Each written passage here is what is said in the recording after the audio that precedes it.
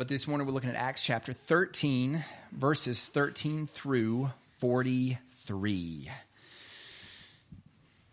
When I was little, my mom would make up stories to tell me at night. She's really, really good at that. In fact, she does the same thing with our kids when we're with her, which is a fun thing to kind of be reminded about that. But I remember being little and laying in bed and wanting to be nowhere else in the world. So laying in bed and having my mom tell me those stories was exactly where I wanted to be. There was nothing I could have thought of at the time that was better.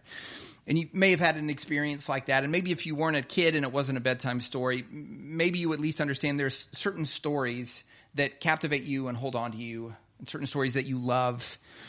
Well, our passage this morning, it's almost completely taken up with a sermon that Paul preaches in a Jewish synagogue here in Acts chapter 13. And it's a sermon about God's story of redemption. So basically, the story of how God had been working for thousands of years to finally and fully save his people through Jesus Christ. Now let's go just right off the bat. Let's go to the very end of this passage because it's going to give us a clue for how we should understand what's gone before it. Go to the end of this passage, look at verse 42, and let's see the people's reaction to this story that we're about to look at. Verse 42, as they went out, the people begged that these things might be told to them the next Sabbath. So the story that Paul preaches in this passage, which goes roughly from Genesis chapter 12 all the way until the resurrection of Christ, that story of God's redemption, it's one which these listeners are begging to hear more about after they've heard it. And I wonder, a good question to think about, at least at the front end, I wonder if that's the disposition of our hearts as we hear about God's story of redemption. So is this story, the one we're about to look at, is it one that you can't hear enough of? Is it one that continues to amaze you? Well, let's see why it merits that kind of reaction here in our passage. And we're going to be taught at least three main points here. And this is what's listed on the back on the outline. So first, God's story of redemption is beautifully complex. It's the first thing we'll see. Second, Jesus is the hero of the story. And then finally, an imperative, we should put our full hope and confidence in this hero, in Christ. So go back, let's look at the very beginning of our passage, verse 13. Luke sets it up for us. Verse 13, now Paul and his companions set sail from Paphos and came to Perga in Pamphylia. And John left them and returned to Jerusalem, but they went on from Perga and came to Antioch in Pisidia. This is a different Antioch than the one we've looked at before. And on the Sabbath day, they went into the synagogue and sat down. Now, we saw them do this in our passage last week. This is typically what Paul does. So he's a missionary. He's taking the gospel to places where the gospel of Christ hasn't really taken root yet. So when he gets to a town, if there's a Jewish synagogue, that's usually where he starts out. And the reason he usually starts out there is because that's a place in town where there's an opportunity to teach and where people are willing to listen. So he goes there, and oftentimes he'll take the opportunity to preach about Jesus, and he's given that opportunity here in Antioch. Verse 15, after the reading from the law and the prophets, the rulers of the synagogue sent a message to them saying, brothers, if you have any word of encouragement for the people, say it. So they invite Paul to come up, and this is where Paul preaches this sermon, and it's a big span. So basically, the sermon he preaches from the Old Testament, it spans from Genesis 12 all the way to the end of 2 Samuel. So a long sermon, 10 Bible books, roughly about 1,000 years. And that's really pretty typical when you see a New Testament preacher preaching from the Old Testament. It doesn't always happen that way. So you'll see in Galatians, Paul will pull out even a single verse from the Old Testament and expound that verse. But when you look at these sermons in Acts that are all sermons based on the Old Testament, it's usually a huge sweep in which they're faithfully preaching the Old Testament text, but just a big chunk of the Old Testament to sort of show the biggest themes. So what's the theme Paul's putting on display for God's people as he recounts the history of Israel? Well, he's showing how the entire history of Israel, with all of its drama and all of its turns and all of its ups and downs, it was always leading to Jesus Christ. That's kind of the main thing that he's going to show in this sermon, which is the middle part, the majority of our passage. Israel's history was always leading to Christ. So as Paul delivers this sermon about Israel's story throughout the Old Testament, again, the first thing we learn in verses 13 through 23 in particular is that God's story of redemption is beautifully complex. It's our first point this morning. God's story of redemption is beautifully complex. Look at where Paul starts, verse 16. So Paul stood up and motioning with his hand, he said, "Men of Israel, and you who fear God." He's talking about Gentiles there. So Jews and then Gentiles that are pursuing the Lord. He says, "Men of Israel, and you who fear God, listen. The God of this people Israel chose our fathers." So he starts back at the beginning, but we should pause. It's instructive to see where he starts. Not only the point in the story, Genesis 12, when he comes to Abraham, but he starts by reminding Israel that they are God's people, not because of anything good in them, but only because God chose their fathers. So Abraham initially, and then Isaac his son, and then Jacob his son. And that's the only reason any follower of God is a follower of God, is because he chooses us. We don't come after him, not initially. We're not interested in the Lord initially. Our sinful flesh always turns away. But no, God comes after us initially. It's God who does the choosing. That's what Romans 9 is largely taken up with, and this story in particular. So when Paul talks about he chose our fathers, he's talking about Abraham. Well, in Romans 9, it talks about God's choosing of Abraham and then Isaac and then Jacob. And he says this is Romans chapter 9, verse 15. What was it based on, that choice? Romans 9:15, God says, "I will have mercy on whom I have mercy." So then it depends not on human will or exertion, so nothing in Abraham, but on God who has mercy. Of course, that's true for us as Christians. If you're a Christian, praise God, it's his incredible mercy and grace. That's the only reason that you know him through Christ, is because he came and got you. That's what he did for God's people Israel. So this is where Paul starts. The God of this people Israel chose our fathers. And because God had chosen Israel, he was faithful to them. So then Paul goes on here to recount their history after the choice of Abraham, back in Genesis 12. He talks about their numerical growth in Egypt during and after Joseph, who was Jacob's son.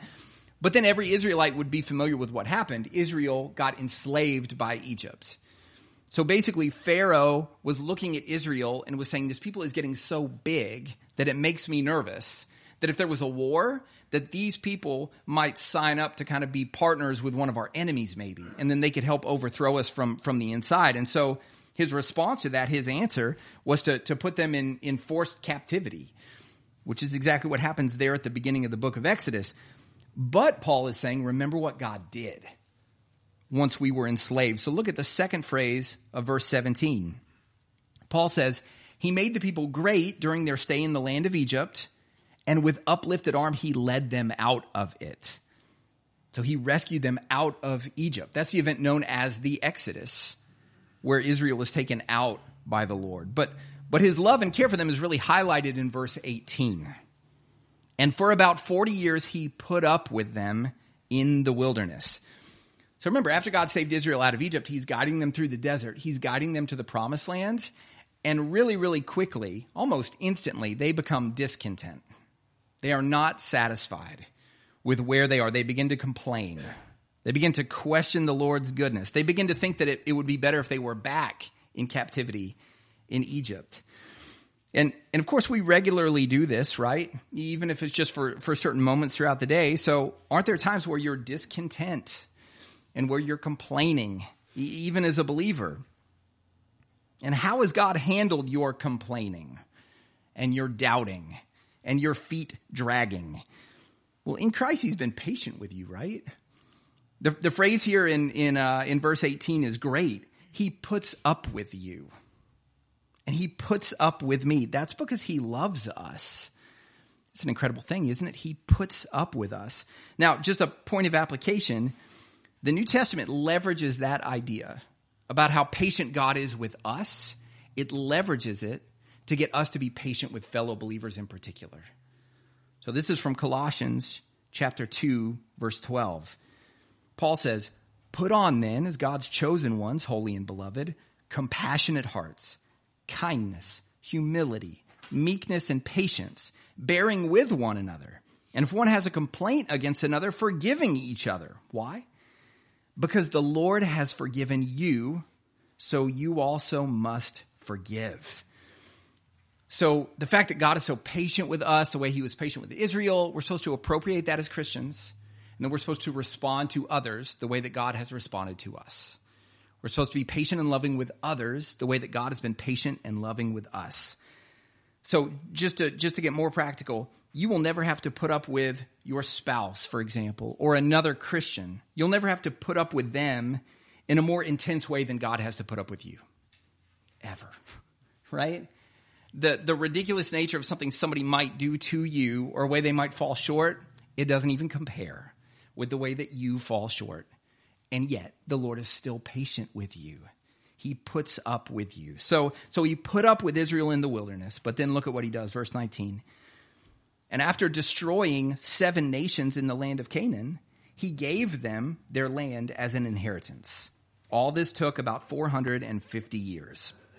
So remember, that was the plan. He's taking them to the promised land, but there's these enemy nations inside of Canaan in the promised land, and he has to destroy those enemies. He has to defeat those enemies. And of course, it's analogous to what's happened with us. So Christ has defeated our enemies. Now, not enemies the way oftentimes our world thinks about it, like enemies at work maybe, or enemies in government. No, the 3 enemies that Christ has defeated on our behalf are Satan and sin and death. So those 3 enemies that Christ has bound, that won't be able to keep us out of the kingdom any longer. And just like Israel could never have dispossessed their enemies, you could have never defeated yours. I could have never defeated those enemies on my behalf. It took Jesus to do that. So God defeats these enemies that are standing between Israel and the land of Canaan, and he puts his people in the promised land. Okay, so at this point on a timeline, we're a little less than halfway through the history that Paul is preaching about here. And actually, everything that's happened so far in this story is the fulfillment of a promise that God made to Abraham back at the very beginning. In Genesis 12 and 15 and 17, he makes these promises to Abraham. And what we've seen so far in Israel's history is a fulfillment of some of those promises. This is Genesis chapter 17, verse 6. God says this to Abraham. He says, I will make you exceedingly fruitful, and I will make you into nations, and kings shall come from you. And I will give to you and to your offspring after you the land of your sojournings, all the land of Canaan. So this is what theologians have called the Abrahamic covenant. It's just a covenant, a promise that God makes, that he makes to Abraham back here in the book of Genesis. And there's a couple promises here. So first he promises to make Abraham into a huge group of people. He promises back in Genesis 17. We'll look at verse 17 in our passage. The God of this people, Israel, chose our fathers and made the people great during their stay in the land of Egypt. So God had grown Israel into a huge group of people. That's the fulfillment of this promise he made to Abraham back in Genesis 17. But God had also promised Abraham the land of Canaan as a place for his people to dwell. Look at verse 19 again. And after destroying 7 nations in the land of Canaan, he gave them their land as an inheritance. So he fulfilled this land promise that he made to Abraham. But there was one promise he had left to fulfill to Israel that he hadn't fulfilled by this point in Israel's history, where we just stopped, where they've been brought into the promised land. And that's the promise to provide them with a king. And that's what the next section of the Old Testament is about. The next section of Israel's history is working toward God providing his people with a ruler. So look at the second sentence of verse 20. And after that, after he brings them into the promised land, after that he gave them judges until Samuel the prophet. You'll remember if you've read that book, the book of Judges in the Old Testament, it's after Joshua. If you've read that book lately, you'll remember the people didn't have a king. So there's this refrain that everybody did what was right in his own eyes. And that's a reason that God gives us kings. So when we pray for the governing authorities and when we say every Sunday that we're thankful for them, that's part of the reason. That when there's governing authority, it means that people can't do what's right in everybody's own eyes. Authority is a good gift from the Lord. So he raises up these leaders called judges. They weren't as powerful as kings, but they were at least a stabilizing influence there for Israel. But just like Israel was discontent after coming out of Egypt, they were discontent with this setup too. So you guys might remember this. They look around at all the other nations and they notice all the other nations have kings. So then they say to the Lord, we want a king, like all the other nations have a king, which is not a good reason to want something, right? You know this if you have children, like you're looking for a better reason than that. But all the kids do this thing. Okay, well that could be the case, but I need something better than that. But of course, that's what Israel falls back on. They say all these other nations have a king and we want a king too. But God gives them what they ask for. Verse 21, then they asked for a king and God gave them Saul, the son of Kish, a man of the tribe of Benjamin, for 40 years. So he gives them a king, they get Saul. But Saul is not the kind of king that God wanted for his people. There's a moment in 1 Samuel chapter 13 where Saul offers an unlawful sacrifice to God, which he knew he shouldn't do. When he was doing it, he knew he shouldn't do it. And on the heels of that, this is what the prophet Samuel tells him. It's in 1 Samuel 13. He says, Saul, now your kingdom shall not continue. The Lord has sought out a man after his own heart, and the Lord has commanded him to be prince over his people, because you have not kept what the Lord commanded you. So Saul wasn't the right kind of king because he didn't have a heart for the Lord. And that's not going to be a good king over God's people. Somebody who is not pursuing the Lord doesn't have a love for the Lord. So God removes him and replaces him. Verse 22 in our passage. And when he had removed Saul, he raised up David to be their king, of whom he testified and said, I have found in David, the son of Jesse, a man after my own heart, who will do all my will. So this is the story of God's redemption of his people that has spanned from Genesis 12 all the way to 1 Samuel 16. God had grown his people. He had taken them through the wilderness. He'd given them the land of Canaan. He'd given them judges in order to have them ask for Saul, in order to lead to David, who's the human king God had in mind for his people the entire time. God's story of redemption in the Old Testament, it's complex, right? It's complex. And we know that from reading through the Old Testament and oftentimes being confused. Like, wait, what is happening here? The dips are sometimes so low. And of course, the highs are really high. But it's complex. It dips and it winds. But it's always leading towards something. So like a great director of a movie, the Lord is bringing all those details together in the Old Testament. All of these things that he's gonna bring to a culmination in a way that nobody would have believed had they not seen it all come together. Of course, that's what you're looking for, right? In a certain genre of movie, that's what the directors, that's what the screenwriters are aiming for, is all of these twists and turns where you end up with something that is completely different than what you thought you were going to get. And it's only when you look back at the beginning of the movie where you see, oh, okay, now I see what was happening there with that detail. Things that at the time you didn't know exactly how to plug in. But then they all combined and wind together and they culminate in a way that nobody could have imagined. And if you've ever studied other religions, you'll notice that their stories don't hold a candle to this one. So if you look at opposing religions, their stories tend to be pretty two-dimensional, pretty direct, right? There's not much going on in them, especially in the history of them. Nothing really builds. There's no beauty. There's no complexity in those stories. But see, this story that Paul just recounted, it wasn't written by humans. It was written by the God of the universe, whose wisdom and creativity knows no bounds. So the story is complex. God used almost a millennia to form one man into a nation, get that nation to the promised land, get his people under the human ruler that he wanted in place. But see, that's not even the best part. So God's story of redemption at this point, it's in a way, it hasn't even started. It's certainly not complete yet. No, the best part is still coming. Verse 23 is where the story really starts. Of this man's offspring, he's talking about David, of this man's offspring, God has brought to Israel a Savior, Jesus, as he promised. So this is what Israel's story was always leading to. It was always leading to Christ, who is the Savior of God's people. So the point of the first half of Israel's story was to get to King David. And then the point of King David was to get to Jesus. And just like God made the covenant with Abraham, he made a covenant with David too. Listen to what he promises David. This is back in 2 Samuel chapter 7, verse 12. He says, David, when your days are fulfilled and you lie down with your fathers, I will raise up your offspring after you, who shall come from your body, and I will establish his kingdom. He shall build a house for my name, and I will establish the throne of his kingdom forever. He's talking about Christ. That's a prophecy about Jesus. I'm going to bring one of your descendants and put him on the throne, and his kingdom will last forever. It was all to get to Christ.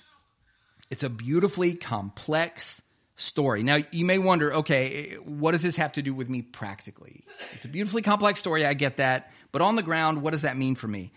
Well, at least two things. It means a lot of things, but we'll just think about two briefly. First of all, it reminds you that our God is worthy of worship, right? He's worthy of worship. What he's done with this history of redemption is beautiful and praiseworthy. Same way that when you see a great movie, you think, man, they did good. When you look at the story of redemption, we're supposed to think the same thing. He did so good. What a beautiful thing that he's produced here. So that's the first thing we see. But second, realize that all the twists and turns along the way, they would not have been welcomed by God's people. It was not pleasant when they were in the midst of that story, at least not for the majority of it. And most of the time, they had no idea what the Lord was doing, right? But he was still working. Of course, we can appropriate that because every time you don't understand how God is working in your life, as a Christian, he is working. He's weaving everything together for your good. Romans 8:28. We know that for those who love God, all things work together for good, for those who are called according to his purpose. So the author of this grand story of redemption, he's the same author of your Christian life. He's writing the same kind of story in your life. And it's effective. It will happen. He will produce the result that he wants and promises for you. So draw comfort from that. He's the same one that's done this in Israel's history, and he does the same thing with our Christian lives. So God's story of redemption is beautifully complex. But the best part of the story is the main character of the story. And that's our second point this morning. Jesus is the hero of the story. And Israel knew they were looking for a hero, right? So Paul doesn't recount the part where they're exiled, where the northern kingdom and the southern kingdom collapse. It's basically the second half of the Old Testament. That's what the prophets are dealing with. It's talking about why they're going to collapse, how they need to trust in the Lord, and then once they're in exile, how they need to trust in the Lord to work salvation for them. But all along the way, Israel, they knew they were looking for the heir of David to one day come back and save them. Well, by the time of the gospel stories, Matthew, Mark, Luke, and John, it had been 1,000 years since God made that promise to David. But the hero of the story had finally come. Look at verse 23. Of this man's offspring, God has brought to Israel a Savior, Jesus, as he promised. So God's true king had finally arrived. The Savior was finally here. Now, let's see what Jesus saves us from. Because you can only have a hero if you have a conflict. We were watching a movie the other night. The kids were watching a movie, and I said, okay, is that person the bad guy? And they said no. And I said, is that person the bad guy? And basically, it sounded like there was no bad guy. And so I was like, well, then what's the story about? Where's the conflict? And then it ended up being this sort of natural disaster thing, and the house is falling apart. I really don't understand it. But anyway, there was a bad guy. It was just more of an inanimate bad guy. But that's the thing that has to happen. For a story to have a hero, there has to be a conflict. Those two things play off one another. So what's the conflict in this story? Paul tells the people in verse 38, they may have thought, many Israelites probably thought, oh, it's these other nations. They're the bad guy. That's our biggest trouble. They might come in and sack us again, right? So we need to build up the kingdom, but then there's these other nations. They may have thought that was the ultimate bad guy, but that's not true. Paul tells the people who the bad guy is in verse 38. What's the conflict? Let it be known to you, therefore, brothers, that through this man, forgiveness of sins is proclaimed to you. That's the bad guy, is our sin. That's the conflict. That's our biggest problem. Jesus had to save us from our sin. And that's the thing that every human needs most. The world doesn't understand this, but the Bible explains it really, really clearly. The human problem isn't that we lack self-esteem. In our culture, oftentimes you will hear that. I heard that back in the 80s in school all the time. It was just so clear to me, like for us as children, like, oh, you guys need lots of self-esteem. That's the problem, a lack of self-esteem. That's not our problem. The human problem isn't that we lack self-love. No, the sinner thinks of himself very highly, if you really think about it. The sinner loves herself very well. That's natural, is for us to put us at the center of the universe. The human problem isn't that our lives just need more excitement or purpose. There are plenty of humans who live really exciting lives and think they are doing great things for humanity, And yet their main need in this universe is still not being taken care of. No, our main problem is our sin and the guilt that our sin merits, the judgment that our sin merits. And if you're here and you're not that familiar with Christianity, sin, I know that's a common phrase, but okay, biblically, what does it mean? Well, sin is anything we do or think that is at odds with God's commands in Scripture. That's all sin means. Anything we do or think that's at odds with God's commands in Scripture. So basically, anytime we do the opposite of love God or the opposite of love other people, that's sin. And because God is holy and just and good, when the people he created, when we sin, he has to hold somebody accountable for that sin. That's the problem. That's the rub. That's the conflict. Our sin merits judgment, merits us being held account by God. Now, here's one reaction to that, and it's been the majority response by humans. Everybody that thinks there's a God that they'll have to give an account to, if they're not trusting in somebody else to pay for their sins, then here's sort of the way that they're thinking about it, if they're thinking about it.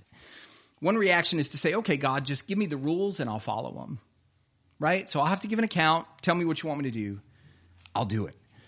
You've probably had the experience at work of a coworker being gone on vacation or being sick, and so you have to step in and fulfill their responsibilities. But if they're a good communicator, they can just leave you a list and they tell you what to do, and you can do it, right? No problem. Well, a lot of people think that that's the way it works with the Lord. So, okay, God, just give me the list and I'll do it, right? It's that simple. But of course, it's not that simple at all. And that's what Israel found out when God gave them the law back in the book of Exodus. God gives them the 10 Commandments, and then he gives them these other laws that all flow from the 10 Commandments. And Israel was probably thinking, great, we've got the law, right? Problem solved. Here's all these things, we'll do them, everything will be fine. But that's not how it works. So we have this, I've mentioned this before, it features prominently because it's a thing that happens every year. We have this window well in the back of our house. Our house is at the bottom of a huge hill. And if we get a heavy rain, especially if there's snow on the ground and the rain melts that snow, that window well fills up and then it comes into the basement. So over the past several years, if it's raining a lot, I have to monitor that thing, and then I have to either go out and get a bucket and dump the water or put a pump down in there. But the thing was frozen and it didn't work. And I mean, you guys know I'm super handy, but even I couldn't figure out this problem. So I just went to the bucket method. But anyway, what ends up happening is I sort of in a rush am throwing on these tall rubber rain boots, and then I'm running through the backyard in the snow to get to the window well to empty out the water. But the same thing happens every time. I start out going quick, and that boot kicks up some snow, and it flies over and it goes down into that boot. It happens every single time. So that happens, and then I'm like, oh, I have to walk more slowly because this thing is going to happen. But the problem is the damage has already been done. So if there is snow in my boot, it will melt and get my sock wet. And that's just the way it works, right? Only one bit of snow has to end up in my boot to give me a wet sock. Well, it only takes one sin to give you a guilty soul, right? Only one. Only one. So it's not like you can sin once 20 years ago, which that's impossible, P.S. But let's say that it was possible. You sinned once 20 years ago. That's the snow that ends up in your boot. Your sock is now wet, right? If you sin, you end up with guilt. You end up a law breaker. When it comes to righteousness in God's eyes, if you're going to go the route of obeying the law, you've got to obey it perfectly. Listen to what Paul says in Galatians chapter 3, verse 10. He says, "For all who rely on the works of the law to be righteous are under a curse, because it's written, 'Cursed is everyone who does not abide by all things written in the book of the law and do them.'" So for us to achieve a righteous status before the Lord, we have to abide by all things written in the book of the law and do them. Not some things, not most things, all things. James chapter 2, verse 10, "For whoever keeps the whole law but fails in one point has become accountable for all of it." So what should be clear to us, all of us, is we're law breakers. And for law breakers, you get no comfort by looking to the law for salvation. All the law can do is point out your shortcomings, how much you have fallen short. Listen to Paul, one more letter, Romans chapter 7, verse 13. This is what Paul says about the law that God gave Israel. "The law came in order that sin might be shown to be sin, and through the commandment might become sinful beyond all measure. So if you're looking to the works of the law to establish your relationship with the Lord, or to maintain your relationship with the Lord, you're only going to find condemnation every single time. And just think about your own experience. Think about the times where you really take stock about how you're doing, right? How you're obeying the Lord, how faithful you're being. As you evaluate those different venues of life, we aren't all built the same, but I think most of us have had this experience. Isn't it sometimes so depressing when you do that? As you go through the different venues of your life as a believer and try to sort of figure out how you're doing. So maybe you would say, okay, I haven't read my Bible this week like I wanted to. So there's that, my personal relationship with the Lord. And I was a bit too lazy at work. I sort of took advantage of my coworkers, and I yelled at my kids. And I had the opportunity to serve my spouse, and I purposely didn't take it, but because I wanted to serve myself instead. And there's all these projects I wanted to get done around the house, but I just wasted a bunch of time on the internet at night, right? Aren't there times where all of that sin weighs you down and you just realize, oh, I'm not great at any venue in my life? Look at the way Paul says it in verse 39. And by him, everyone who believes is freed from everything from which you could not be freed by the law of Moses. And that's the point here. If we're thinking about it, okay, it's all built on my efforts. My relationship with the Lord is built on what I do. Well, what the law says is you're never going to be good enough. You can't do those things well enough to merit that relationship, to merit that righteousness. You certainly can't do enough to cover your own sins. That word freed that's in verse 39, it's actually translating a Greek word that was used in the courtroom. A better English equivalent is the word justified. So when you see that word justification show up in Romans and Galatians and Philippians and other places in the New Testament, it's the same word that's being used here. And by him, everyone who believes is justified from everything from which you could not be justified by the law of Moses. So Paul's saying the law of Moses, it can never provide sinners with an innocent verdict. So a sinner could feel bad about her sin. She could even make strides to turn from it. But that sinner will always remain a sinner, even if it was only one sin that they committed. Only a bit of ice has to get in the boot for the sock to end up wet. And so the law can never say innocent. Not to us, because we're sinners. The law can only say guilty. So we need a Savior. But praise the Lord, that's exactly who he's provided in Christ. Verse 26, brothers, sons of the family of Abraham, and those among you who fear God, to us has been sent the message of this salvation. Verse 38 again, let it be known to you, therefore, brothers, that through this man, talking about Jesus, forgiveness of sins is proclaimed to you, and by him everyone who believes is freed from everything from which you could not be freed by the law of Moses. The law can't justify you, it can't give you an innocent verdict, but Jesus can. Now, how is that? Well, it's because of his death on the cross. Like we talked about a minute ago, your sins have to be paid for, my sins have to be paid for, but if we don't end up having to pay for them, then who does? So the Christian ends up justified, our passage tells us, but at whose expense? If we end up justified, who ends up the opposite, which is condemned? Who ends up guilty? Verse 27 tells us, for those who lived in Jerusalem and their rulers, because they did not recognize Jesus nor understand the utterances of the prophets, which are read every Sabbath, fulfilled them by condemning him. So Jesus is the one who was condemned. He's the one who was arrested and tried and crucified. He was the one that was found guilty. Now, that wasn't because of any sin in him. Verse 28, and though they found in him no guilt worthy of death, they asked Pilate to have him executed. Even those who arrested Jesus knew he didn't deserve it. They knew that he was innocent. And of course, this is Jesus, right? Of course he's innocent. Look, there's a section where Paul quotes John the Baptist towards the beginning of the sermon. Look at verse 25. People think John the Baptist might be the Savior when he's preaching. This is what he says, verse 25.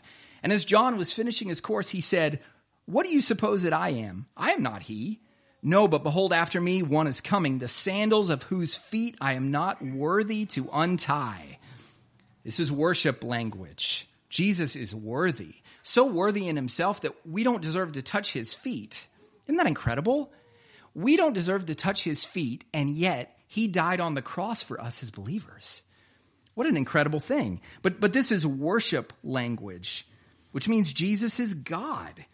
He never ever sinned. He's perfectly good. He's perfectly innocent. He's perfectly holy. So why was he condemned? Why did he submit himself to be treated as guilty, to die for sins that he had never committed? It's because he was offering himself in your place as a Christian. He was offering himself to pay for your sins. We read from Galatians earlier. This is a few verses later, Galatians 3, verse 13. Christ redeemed us from the curse of the law by becoming a curse for us. For it is written, cursed is everyone who is hanged on a tree. So Christ took your guilty verdict. He took on the curse that we deserved. On the cross, he was substituting himself for sinners. This is how Jesus is the Savior of God's people. He's doing what nobody else in the history of redemption has ever been able to do. He's offering himself as a perfect sacrifice for the forgiveness of our sins. But it's good to be reminded, especially if you're here and you're not a Christian or you don't know what you think about Christ, this forgiveness of sins, it's not automatic. There's a necessary condition for this salvation to become effective for a particular sinner. Look at verse 39. And by him, everyone who believes is free. As Paul will go on to make so clear in his New Testament letters, justification comes by faith alone. Faith alone in Christ alone, not by good works, not by good intentions, not by knowing the right people, not by being part of the right church, not by taking part in the right rituals.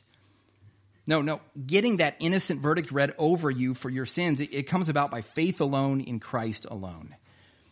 And if you're here and you're not a Christian, this is the only way for you to get that innocent verdict read over you on the future day of God's judgment, by trusting in Christ alone for your salvation.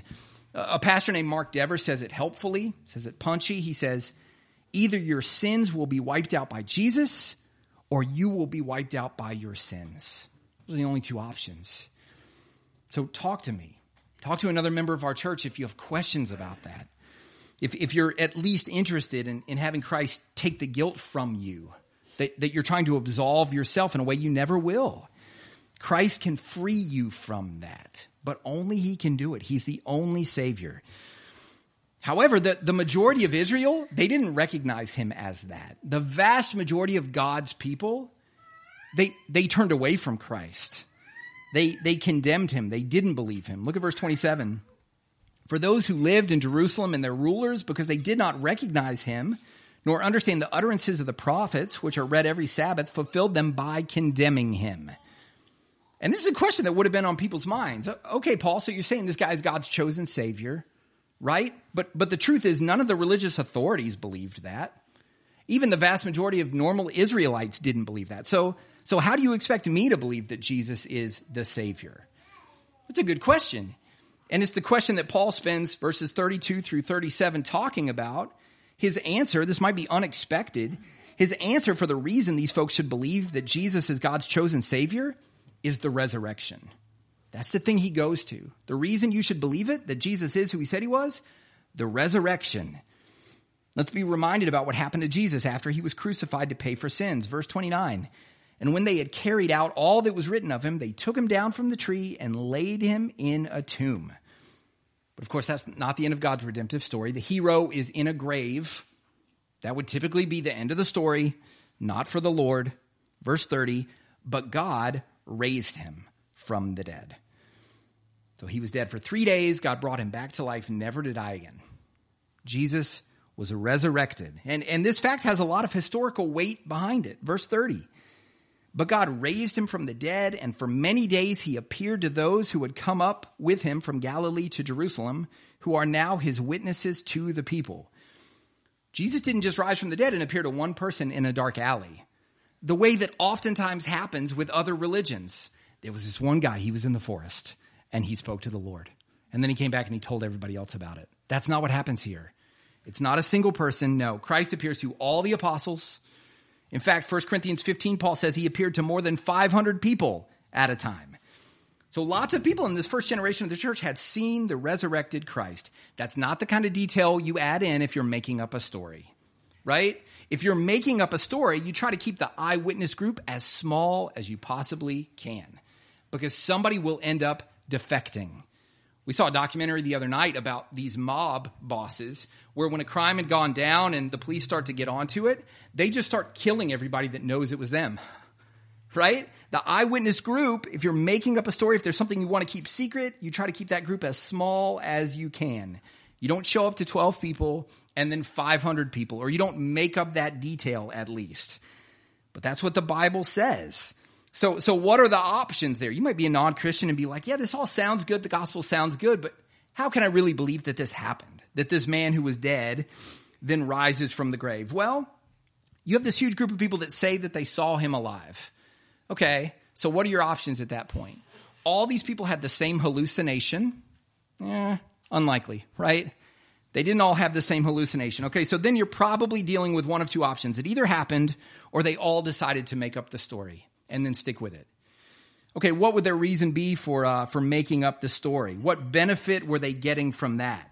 Well, Acts tells us and church history tells us the benefit of getting arrested and killed. Doesn't seem likely, does it? That these apostles who split from Jesus the second they come and arrest him to take him to be tried in the gospel stories, Peter, who is nervous that this 12-year-old girl is going to find him out, you remember that? This same Peter is willing to die. Why? Because he saw Jesus and he was resurrected, and it changed everything for those witnesses. Verse 30, but God raised him from the dead, and for many days he appeared to those who had come up with him from Galilee to Jerusalem, who are now his witnesses to the people. But how does the resurrection, how does it prove that he's the hero of the story? How does the resurrection prove that he's God's chosen Savior? Look at verse 32. And we bring you the good news that what God promised to the fathers, this he has fulfilled to us, their children. Okay, so he's talking about a promise. What promise is he talking about? He tells us up in verse 23. And that's if you're reading the Bible and you see a verse like verse 32 and it talks about the promise or a promise and you wonder, what's he talking about there? Look in the context. Does that word promise show up somewhere else close by? It does here, verse 23. Of David's offspring, God has brought to Israel a Savior, Jesus, as he promised. So the promise Paul's talking about in verse 32 is the promise of a Savior. Okay, how does Israel know this is the Savior? Verse 32 again. And we bring you the good news that what God has promised to the fathers, this he has fulfilled to us, their children, by raising Jesus. The resurrection proves that Jesus is God's chosen Savior. That's a big part of what the resurrection was designed to do. The resurrection is the great separator between Jesus and every other person, every other character in the story of redemption. Paul points this out. Look at verse 36. For David, after he had served the purpose of God in his own generation, fell asleep. It's just a euphemism for died. And was laid with his fathers and saw corruption. So the greatest human ruler in the history of Israel, David, he died and he didn't get back up. Right? His body decomposed. That's what it's talking about here. Saw corruption. There is a mouse that is seeing corruption now. You guys probably smelled it when you came in. You don't smell it anymore. Praise the Lord. We acclimate, right? We have a pest control person coming in. It'll be fine. But that's what happened with David. He died. He stayed dead. His body saw corruption. Well, the resurrection actually proves something even more particular than that. It's not even that it just proves that he was the chosen Savior. Verse 37, but he whom God raised up did not see corruption. He goes on to quote Psalm 2 here. He says, as also it is written in the second Psalm, you are my son. Today I have begotten you. So the resurrection shows not only is he God's chosen Savior, he's also God's son. Romans chapter 1, verse 4, he was declared to be the Son of God by his resurrection from the dead. And that's why the resurrection always had a part to play in this plan. It was always part of God's plan. Paul quotes from Isaiah 55 and Psalm 16 here. Look at verse 34. And as for the fact that he raised him from the dead, no more to return to corruption, he has spoken in this way, I will give you the holy and sure blessings of David. So he's saying that the blessings David brought to Israel, they passed away when David passed away. But see, in Christ, we have blessings that never die because he never dies, which is what God says explicitly in Psalm 16. Look at verse 35. Therefore, he says also in another psalm, you will not let your Holy One see corruption. So the resurrection is crucial, right? That's the way God declared to the entire universe, Jesus really is his own son. He's really the savior of God's people. He's the hero of this story. And that's a truth God intends for you to preach to yourself, to remind yourself of. So how do I know Jesus has paid for my sins? Paul's answer in part is because he rose from the dead. How can I know I'm accepted by the Father? Because Jesus rose from the dead. How can I know I'll end up in heaven because of an innocent verdict for my sins? Because Jesus rose from the dead. And it's this resurrected, saving Son of God who's the hero of our story.